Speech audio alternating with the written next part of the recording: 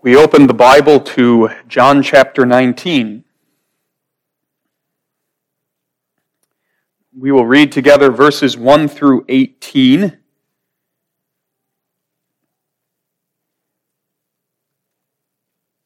Where we have the inspired Apostle John's record of the events of Good Friday morning. John chapter 19, verses 1 through 18. Then Pilate therefore took Jesus and scourged him.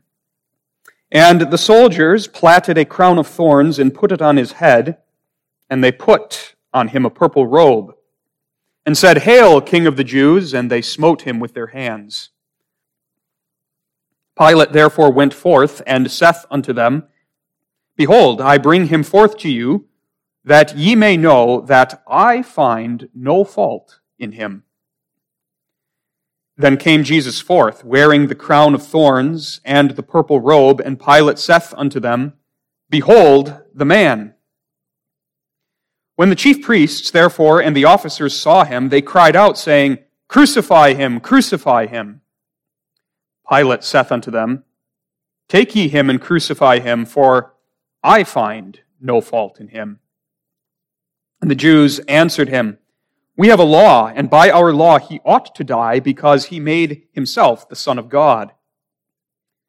When Pilate therefore heard that saying, he was the more afraid, and went again into the judgment hall, and saith unto Jesus, "Whence art thou?" But Jesus gave him no answer. Then saith Pilate unto him, "Speakest thou not unto me? Knowest thou not that I have power to crucify thee and have power to release thee?" Jesus answered, "Thou couldst have no power at all against me, except it were given thee from above. Therefore he that delivered me unto thee hath the greater sin." And from thenceforth Pilate sought to release him. But the Jews cried out, saying, "If thou let this man go, thou art not Caesar's friend.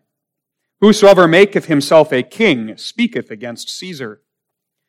When Pilate therefore heard that saying, he brought Jesus forth, and sat down in the judgment seat in the place that is called the Pavement, but in the Hebrew, Golgotha. And it was the preparation of the Passover, and about the 6th hour. And he saith unto the Jews, "Behold your king." But they cried out, away with him, crucify him." Pilate saith unto them, "Shall I crucify your king?" Chief priests answered, "We have no king but Caesar." Then delivered he him, therefore, unto them to be crucified. And they took Jesus and led him away. And he, bearing his cross, went forth into a place called the place of a skull, which is called in the Hebrew, Golgotha, where they crucified him, and two other with him on either side one, and Jesus in the midst. Thus far we read in the Scriptures. On the basis of Holy Scripture, we have the instruction of the Heidelberg Catechism. We are up to Lord's Day 15.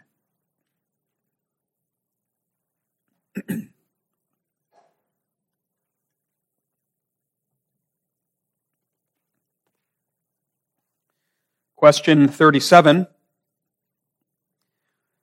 What dost thou understand by the words, "He suffered"?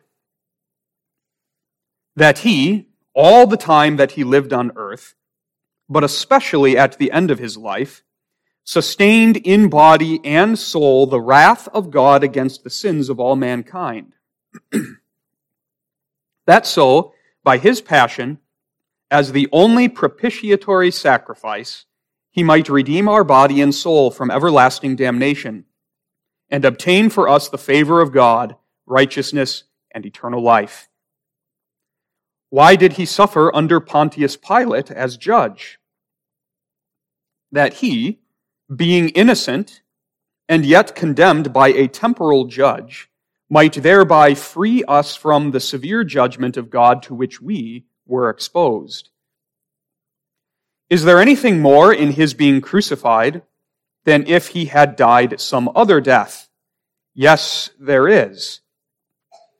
For thereby I am assured that he took on him the curse which lay upon me, for the death of the cross was accursed of God.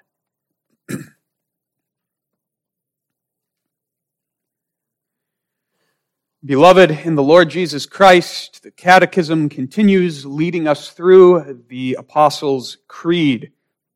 And in Lord's Day 15, we come to the first line of the fourth article, which reads that Jesus suffered under Pontius Pilate, was crucified. And that first word, suffered, is the leading idea and the focus of Lord's Day 15. Lord's Day 16 is going to look more closely at Jesus' death, his burial, and his descent into hell. Lord's Day 15 wants us to ponder something of the depths of Jesus' sufferings throughout his life. Jesus came to suffer. Remember, it was mentioned last week in the introduction that this section of the Catechism is leading us through the different stages of Jesus' state of humiliation. The state of humiliation is simply the state of guilt before the law of God that Jesus assumed to himself. He came into the world to be our sin bearer. That's how he saves us, by bearing our sins and paying for them. And so, when Jesus became incarnate of the Holy Ghost and was born of the Virgin Mary, he entered into that state of humiliation. He took upon himself not only our flesh, but having taken upon himself our flesh, he also took to himself the guilt of all of the sins of God's elect people, so that though he was sinless and innocent in himself, he stood before the law of God guilty for our sins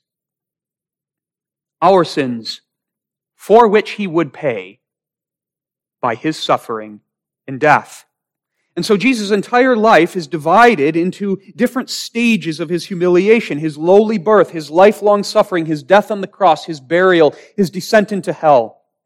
And that outline of the stages of his life is not strictly chronological, but focuses on the gradual intensification of his sufferings throughout his life, culminating in his death upon the cross. And thus, Jesus' whole life can be summarized and described with the two words, he suffered. If you want to know who Jesus is and what Jesus did, the answer is not that he was merely some great man with religious ideas that changed the world. It's not even this, that he was a powerful teacher who began a new religion that would sweep through the world and bring hope and joy to many. Jesus is a great teacher, yes. But the heart of his work was suffering. Suffering for his people. And it is his suffering for his people that accomplishes their salvation. It is his suffering for his people that redeems his people from everlasting suffering, which otherwise they would have to endure under the just judgment of God. Jesus was a great teacher, but above all, Jesus was our sin bearer. And it is by his bearing of sin, his suffering, that he saves us. And so that's what we are going to look at this morning. The theme for the sermon is simply those two words that summarize Jesus' life. He suffered. And because Jesus took upon himself our flesh and became man, he lived a real human life in time and in history, in real places. And that's recounted to us in the Gospels, how Jesus lived and ministered and suffered in the land of Israel for his people. And so our 3 points follow his life of suffering. We divide his suffering under the headings of various places where he suffered. He suffered in Galilee, and there we're going to focus on his life and ministry. He suffered at Golgotha under Pontius Pilate, and his suffering came to its height, its peak, at Golgotha, the hill of the skull. He suffered. Jesus suffered.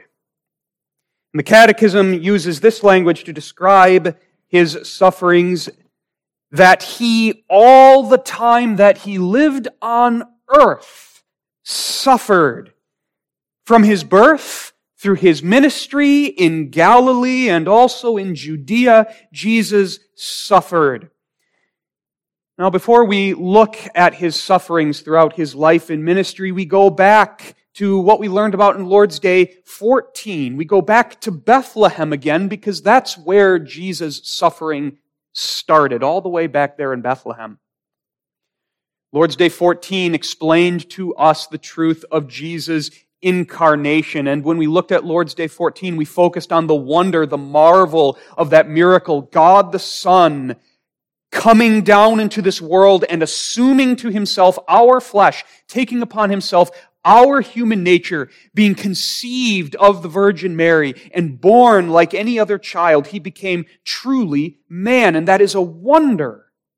But now we look back at Jesus coming into our flesh, his birth, and we look at it now through the lens of Lord's Day 15, and we look at it in a new light. Jesus' birth was the beginning of his suffering. Jesus' birth was humiliation for him. For at his birth, God the Son entered our miserable world, clothed himself in our flesh, and in doing so, he gave up his abode in heaven. He set aside the perfection of joy and glory that he enjoyed there to come here. Here. And if there's a word that captures life here, suffering is one that will quickly come to mind. He came into this world full of suffering. God the Son, before whom the seraphim sang, "Holy, holy, holy," and they sang it to him because he is the second of those three holies. Holy Father, Holy Son, Holy Spirit, the one only true God. He lays that aside and becomes lowly and despised. A child born in Bethlehem, of whom very little notice is taken, for whom there is not a palace waiting, for whom there is not an entourage of the most honorable men to see to his every need, but he's born in a stable. He's born in Bethlehem, rejected. There's no room even in the inn for him, and that signifies what his whole life is going to be. Rejected of men, cast out, scorned, though he is God in the flesh. Suffering. He took on our human nature. Sinless he was, and yet he took on our nature as it is now, meaning subject to the afflictions that are the consequence of sin. God, the Son, in our flesh, experienced sickness, he experienced pain, he experienced hunger, he experienced discomfort. That too belongs to the humiliation into which God the Son descended. He suffered. And then you consider Jesus' childhood. He was a real man. He grew up like any other child grew up. And though the Bible tells us little about Jesus' childhood, what it does tell us says much about his suffering. Matthew 2:13, when Jesus is very young, what must the Son of God in our flesh do? He must be taken by his mother Mary and by Joseph and flee into Egypt to escape the hungry sword of King Herod. He must live as an exile. Or you think of Luke 2, verse 49, when Jesus is but 12 years old. He's going about his Father's business in Jerusalem. And what is his Father's business? His Father's business is the work of bearing the sin of his people. Even when Jesus was yet 12 years old, the shadow of the cross was looming over him. Suffering.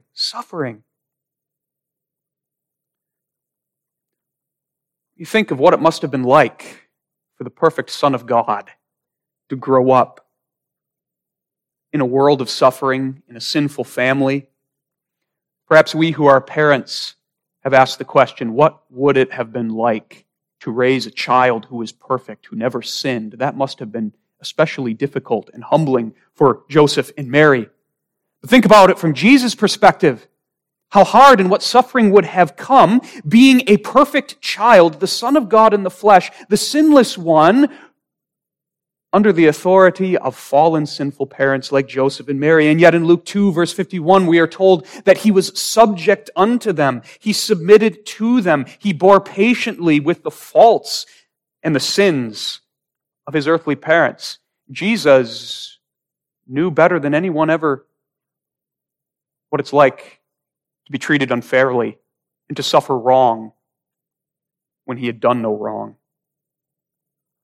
And those are just some of the surface layers of Jesus' suffering. Then you go on in the gospel accounts which describe Jesus' life and ministry from the age of 30 to the time that he went to the cross. And his public ministry, what was it characterized by? Suffering. He was born in Bethlehem and there was no room for him in the inn.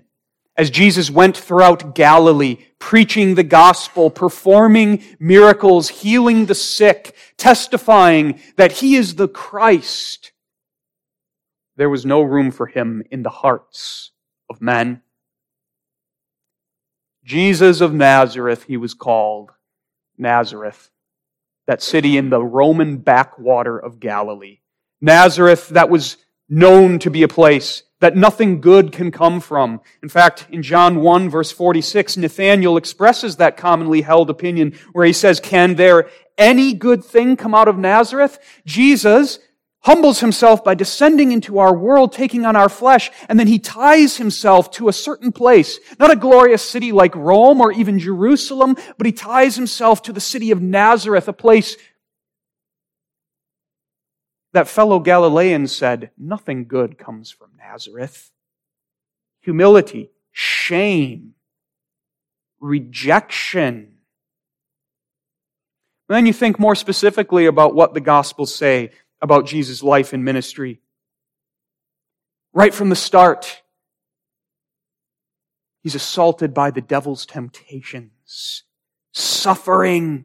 As the devil worked harder on Jesus than the devil has worked on any other, hard he worked on Jesus to turn him from that path leading to the cross. And Jesus knew what stood at the end of his earthly journey and how tempting those temptations must have been to go some other way to avoid Golgotha. And yet, Jesus, obedient to his Father, steadfastly walked that path through Galilee, ultimately to Golgotha. The prophet Isaiah, in Isaiah 53, verse 3, prophesied that the promised seed of the woman, that the promised Messiah would be this. He is despised and rejected of men, a man of sorrows and acquainted with grief. And we, as it were, hid our faces from him. He was despised and we esteemed him not. He suffered. And then you look at the end of his life, as we read about it in John 19. The Catechism says that all the time he lived on earth, but especially at the end of his life, sustained in body and soul the wrath of God. And we'll get to that in a moment. But at the end of his life, we see that suffering intensifying, coming to its peak, as he is falsely accused, as he is rejected by the church of his day, the leaders of the Jews, and sentenced unjustly by the Roman government of the day. Church and state unite against the Christ of God. He is shamed, he is scourged, he is condemned, and he is led to Golgotha to be crucified. The entire gospel story, every page, has written large upon it these words: He suffered. But now, what's the importance of all of these facts about Jesus' life? What's the significance of the suffering of Jesus Christ? Here we want to look specifically at the nature of Jesus' sufferings and see that Jesus' suffering is something that is totally unique, something that sets him apart from all of the other sufferers who populate this world that is marked by suffering. It's important to see that because there are people who read these first words of the article of the Apostles' Creed, he suffered, and they say, so what? What's so special about Jesus? He suffered. Okay. Everyone suffers. And perhaps people can be thought of, people in history who have suffered more from an earthly perspective. Some have said that. What's so significant about Jesus' suffering? Yes, he was born in a stable, rejected of men. But there have been some people born into this world who never had a roof to call their own. Jesus was poor, but he didn't starve. Jesus didn't grow up an orphan. He grew up in the home of Joseph, who was a just man, and Mary, who was as godly a woman as could be found in Israel. Yes, he suffered sickness. The Bible never tells us about Jesus dealing with cancer or suffering from a stroke or some chronic disease. Perhaps you would say there are people who have endured much more physical pain than we see Jesus enduring on the pages of the gospel. What's so special about these words? He suffered. How is that any different from all of the other sufferers here in this world? Now we get to the next part of answer 37, which explains to us something that sets the suffering of Jesus worlds apart from every other kind of suffering, something that sets Jesus' suffering apart from ours and puts an infinite chasm of difference between them. His suffering is totally unique because he sustained in body and soul the wrath of God against the sins of all mankind. You see, that's the heart of Jesus' suffering. All of the physical pain, everything else that we can see with our eyes, that's really just on the surface. When you get deep to the heart of it, it is this, that Jesus endured in his body and his soul all his life long, from his birth to his death, the fiery wrath of the holy God against the sins of his people. That is suffering unlike any other.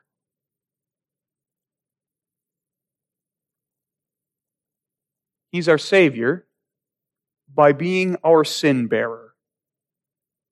Jesus became man to take man's sin upon himself and to take the penalty that that sin deserves, which is eternal death.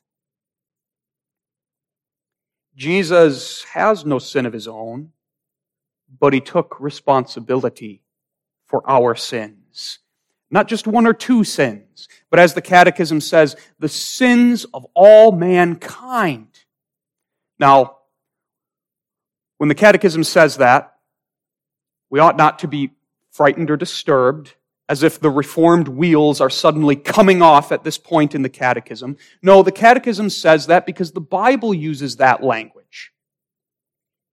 But when we understand how the Bible uses that language, we will understand that neither the Catechism nor Scripture is saying that Jesus Christ came into the world to suffer and to die to pay for the sins of every single human being who has ever lived.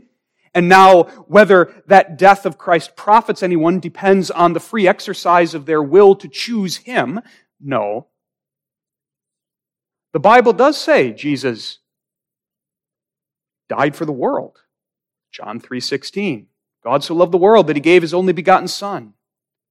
Or think of John the Baptist's words in John 1 verse 29, "Behold the Lamb of God who taketh away the sin of the world." But we understand that in the Scriptures, world rarely means every single human being head for head. The Scriptures teach that Jesus came into the world to save His own people who are gathered from all of the nations of the world, every tribe, every tongue, every people, a whole assembly, a new humanity that is gathered out of the old humanity. Jesus came to save His elect, those chosen before the foundation of the world and given to Him, drawn from every nation, tribe, and tongue, every part of the world. Let's look at a few other verses in the Gospel of John to make this clear, so that we need not fear what the Catechism says here, as if the Reformed wheels are coming off when it says that Jesus suffered and died to pay for the sin of all mankind. All mankind there means the new humanity, God's elect, drawn from every nation, tribe, and tongue. First, let's look at John 6. In John 6, verse 39, Jesus makes clear that He came to suffer and die only for the elect, those whom God gave Him. John 6, verse 39, Jesus says, "And this is the Father's will which hath sent me, that of all which He hath given me, I should lose nothing, but should raise it up again at the last day." Jesus, on the last day, will raise up those whom the Father gave Him, His chosen people. And Jesus would be lifted up upon the cross to pay for the sins of those whom the Father gave Him. That's why in John 17, verse 9, Jesus prays only for His people. Remember, in John 17, Jesus is praying his high priestly prayer the night that He is betrayed, right before he goes to Gethsemane. The cross is looming in His mind. And as Jesus looks ahead to the cross, He prays this in verse 9. "I pray for them." Who are them? His disciples, but by implication, all of His chosen people. "I pray for them. I pray not for the world, but for them which Thou hast given me, for they are Thine." Again, that language of those whom Thou hast given me. Those are the ones that Jesus goes to the cross to suffer and to die for, to pay for their sins. Those given to Him out of all mankind. Those given to Him who constitute the new humanity in Jesus Christ. So a somewhat long explanation of that phrase, but an important one. The Catechism here does not teach universal atonement. It fits with the Reformed and biblical doctrine of limited atonement, that Jesus came to suffer and die and shed His blood, as John 10 verse 11 says, for His sheep and His sheep alone. But now, let's come back to the main point that's being made. The depth and the greatness of Jesus' suffering.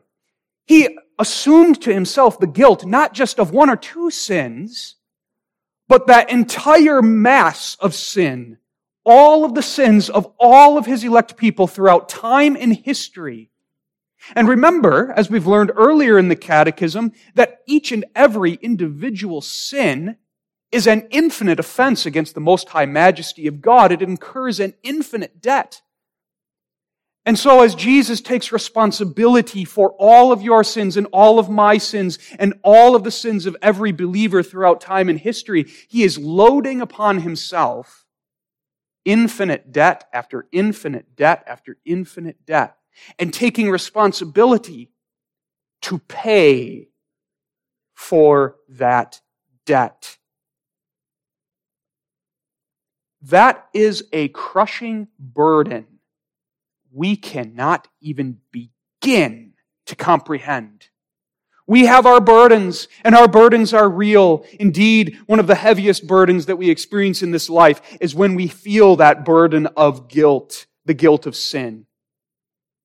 But Jesus carried the burden of the sins of all of His people. And Jesus bore the fiery, holy, punishing wrath of God against all of those sins. And He bore it not just when He was on the cross, though that is where that wrath came to its fullest expression, but He bore that wrath, as the Catechism says, throughout the entirety of His life. That's the world of meaning that's packed into those two words. He suffered. We cannot begin to comprehend the depths of that suffering. No man has suffered as Christ has suffered. But now, lastly, to wrap up the first point, let us notice that Jesus' suffering is totally unique, not only in terms of its nature, but in terms of its purpose and its effect. And that's the last part of answer 37. The Catechism explains that He sustained in body and soul the wrath of God against the sins of all mankind. That's so. There's an indication of purpose. That's so by His passion, by His suffering, as the only propitiatory sacrifice, He might redeem our body and soul from everlasting damnation and obtain for us the favor of God, righteousness, and eternal life. Jesus' suffering, culminating with His death on the cross, was the offering of His own life as the propitiatory sacrifice for our sins. And that word propitiatory means making payment. Making payment that appeases wrath, making payment that satisfies the demands of justice, making a payment that removes an offense that stands between two people, making payment that clears a debt. That's the idea of propitiatory. And so Jesus suffering the wrath of God, bearing it, and then dying upon the cross for our sins, it has appeased that holy wrath of God, stilled that wrath, cleared that pile of infinite debt, met every demand of God's law for us. It removes the offense of our sin that has alienated us from God and made us deserving of His wrath forevermore. In sum, His death removes sin and restores us to God's favor. And there's the beautiful effect. The offering of that propitiatory sacrifice for us restores us to the favor of God. And that propitiatory sacrifice is a sacrifice of infinite value that merits, earns, obtains for us every blessing. Summed up as the Catechism puts it, righteousness and eternal life. No other sufferer can do that. No one can bear the wrath of God so as to deliver others from it, except the one mediator between God and man, Jesus Christ the righteous, God the Son, in our flesh, perfectly righteous. And that He has done through his suffering and death, giving himself as the propitiatory sacrifice, he takes the holy wrath of God so as to turn it away from us. He makes the payment so that by making the payment, he might also purchase for us those blessings, favor, righteousness, eternal life.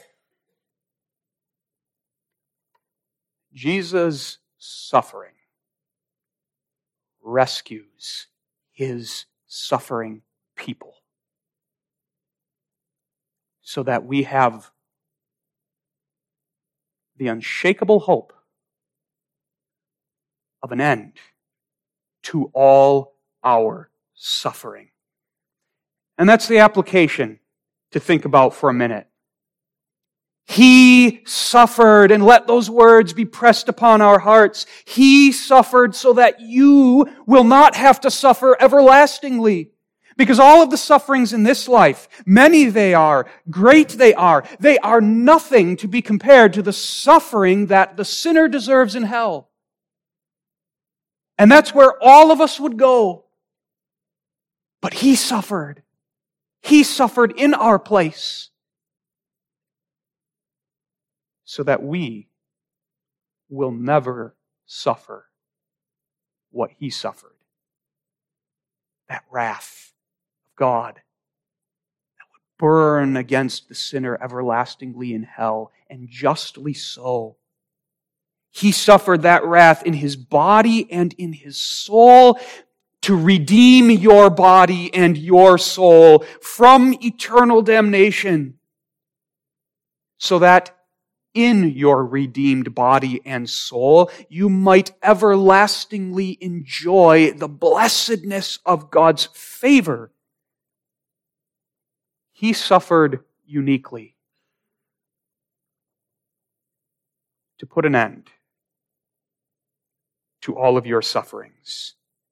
And so now as Christians in this world, we live all of life in light of these words, he suffered. And these words, he suffered, give us strength and hope and comfort in the midst of our sufferings here below.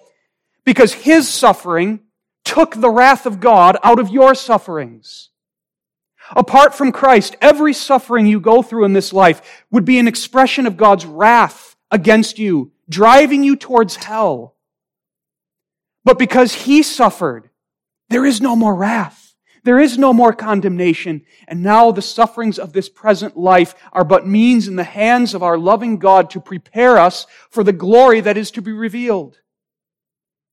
The sufferings of this present age cannot destroy you, and indeed they are light in comparison to the eternal weight of glory that is ours because he suffered.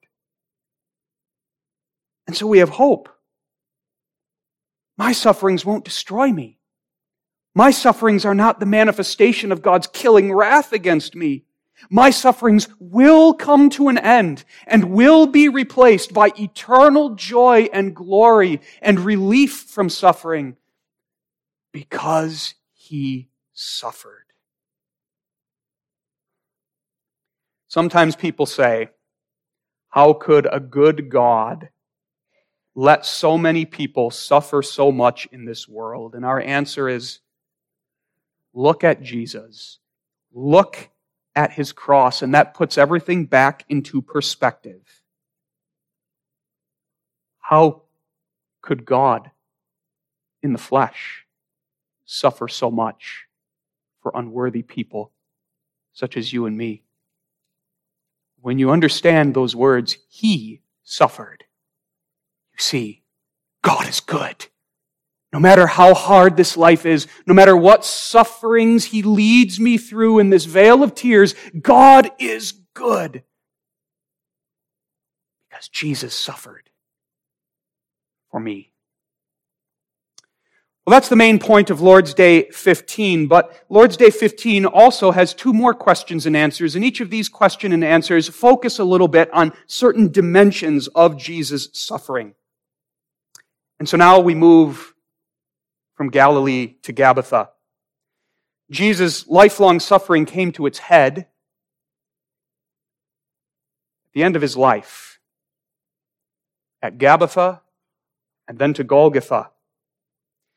In question and answer 38 describes for us Jesus suffering at Golgotha. That word Golgotha is simply a Hebrew word taken from John 19. It was the Hebrew word for the judgment hall of Pontius Pilate. And that word refers to a pavement and an elevated place. That judgment hall of Pontius Pilate was a very ornate place. It had a mosaic tile floor with many different colored tiles, a pavement. And at the end of that pavement, there was an elevated dais with a judgment seat. And that's where Pontius Pilate, as the Roman governor of Judea, who was directly responsible to Caesar, that's where he would exercise his ultimate judicial authority, settling the cases that were brought before him. And so as John 19 records, after Jesus has been falsely accused at the sham trial that the Sanhedrin held the previous night, he is brought early Friday morning to Pilate because the Jews need Pilate's sanction to have Jesus executed. And Jesus then suffers under Pontius Pilate as judge. He suffers at Golgotha. Question and answer 38 explains that to us. Why did he suffer under Pontius Pilate as judge? The answer, that he, being innocent and yet condemned by a temporal judge, might thereby free us from the severe judgment of God to which we are exposed. There's an added layer to Jesus' suffering as he stood before Pontius Pilate. It's the suffering of being innocent and clearly innocent, beyond a shadow of a doubt, innocent, and yet still being condemned and being sentenced to death. That's what happened. As John 19 records for us, the Jews brought all sorts of accusations against Jesus. The other Gospels fill in the picture. He stirred up sedition among the people. He taught the people, and this was an outright lie, he taught the people not to pay tribute to Caesar. As we read in John 19, he claimed to be the Son of God, and the Jews judged that to be blasphemy. All sorts of accusations. But as Pilate hears these accusations and examines Jesus and questions Jesus, it becomes abundantly clear. This man is guilty of no wrongdoing. Pilate says that multiple times in John 19. I find no fault in this man.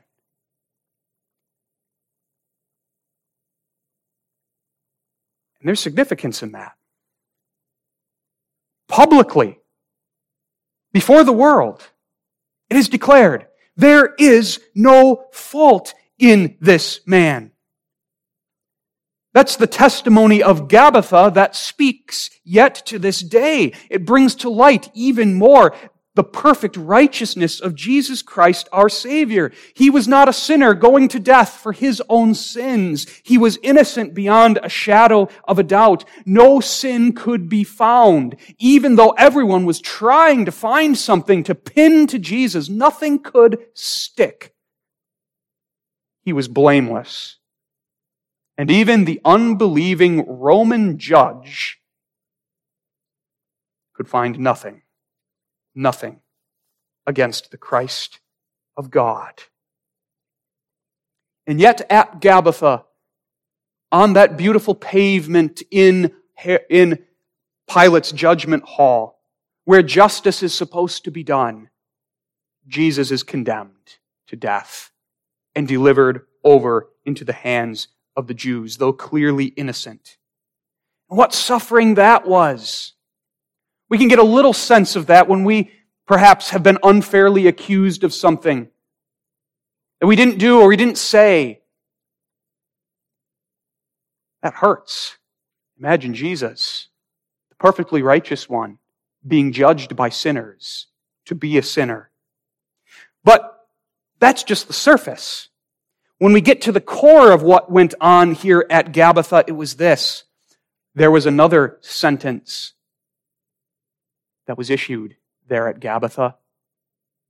Another verdict behind the unjust verdict of Pontius Pilate. And this other verdict was a great part of Jesus' suffering. It was the verdict of God.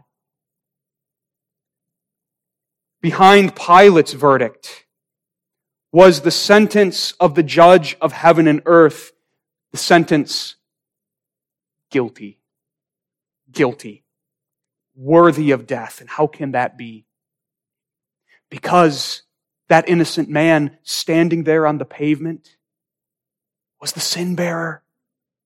And though he had no sin, no personal sin, nothing that could be pinned to him, so that Pilate could say nothing but, I find no fault in this man, he stood there before the eyes of God as the sin bearer, laden with the guilt of our sins. And thus the sentence from heaven was guilty and worthy of death. And that brings out the significance and the comfort for us in Jesus' suffering at Golgotha. There on the pavement in Pilate's judgment hall, we are given a visual of the double imputation that stands at the heart of the gospel. And that theological term, double imputation, refers to my sins being credited to Christ and Christ's innocence and obedience being credited to me. That stands at the heart of the good news. Jesus takes my sins and Jesus clothes me in His righteousness. An oft referred to Bible passage is 2 Corinthians 5:21. What we're going to read in 2 Corinthians 5:21, you see it at Golgotha. For He, God, hath made Him, Jesus, to be sin for us who knew no sin, that we might be made the righteousness of God in Him. Answer 38. He being innocent, yet condemned, might thereby free us from the severe judgment of God to which we were exposed. Jesus' judgment by Pontius Pilate illustrates that wonder of salvation. He is condemned for my sins and goes to death for my sins, though He is innocent. And I, who am guilty, am set free from that judgment to which I was exposed, and blessed with His reward of everlasting life. Jesus suffered at Golgotha so that you, beloved, when you stand on the pavement before the great white throne on the last day, you will hear this sentence from the mouth of God concerning you. Innocent. Well done, good and faithful servant. Enter into the rest of your Lord. Even though in yourself you are guilty, with nothing but rags, on the pavement before the great white throne, you will be declared righteous. For Christ's sake, He took your sin and clothes you in His innocence. From Golgotha, our suffering Savior was led to Golgotha. And here we will be brief because Lord's Day 16 focuses much more closely on Golgotha. It is there on Golgotha, the hill of the skull, that Jesus finished His substitutionary suffering, His atoning work for us, His people. It was there that He sustained the wrath of God and delivered us from it. He sustained it to the very end and set it aside through the propitiatory sacrifice of His death. The wages of sin is death, and Jesus died for us. His death was not just a physical death. His death, we'll see in Lord's Day 16, was the fullness of death. On the cross, He descended into hell and endured everything that death is, the fullness of hell's fury, to deliver us from it. Now, the focus of the last question and answer of Lord's Day 15 is on the question why Jesus died by crucifixion. Question 39 says, is there anything more to His being crucified than if He had died some other death? And the answer is yes, for thereby I am assured that He took on Him the curse which lay upon me, for the death of the cross was accursed of God. There's special significance to Jesus dying by crucifixion. And that special significance involves much more than the fact that crucifixion was a painful form of death. Yes, it was, but that's not the main point. The main point is that crucifixion was an accursed form of death. That harkens back to Deuteronomy 21, verse 32 and following. You can read that another time. There, God identifies the hanging of a body upon a tree as a symbol of being accursed. The idea is that that person who is executed and whose body is hung upon a tree is suspended between heaven and earth, rejected by both, and that person bears their sin. And that's the idea of the cross. Jesus, suspended between heaven and earth, rejected of both, bore the sin of His people, and He bore the curse.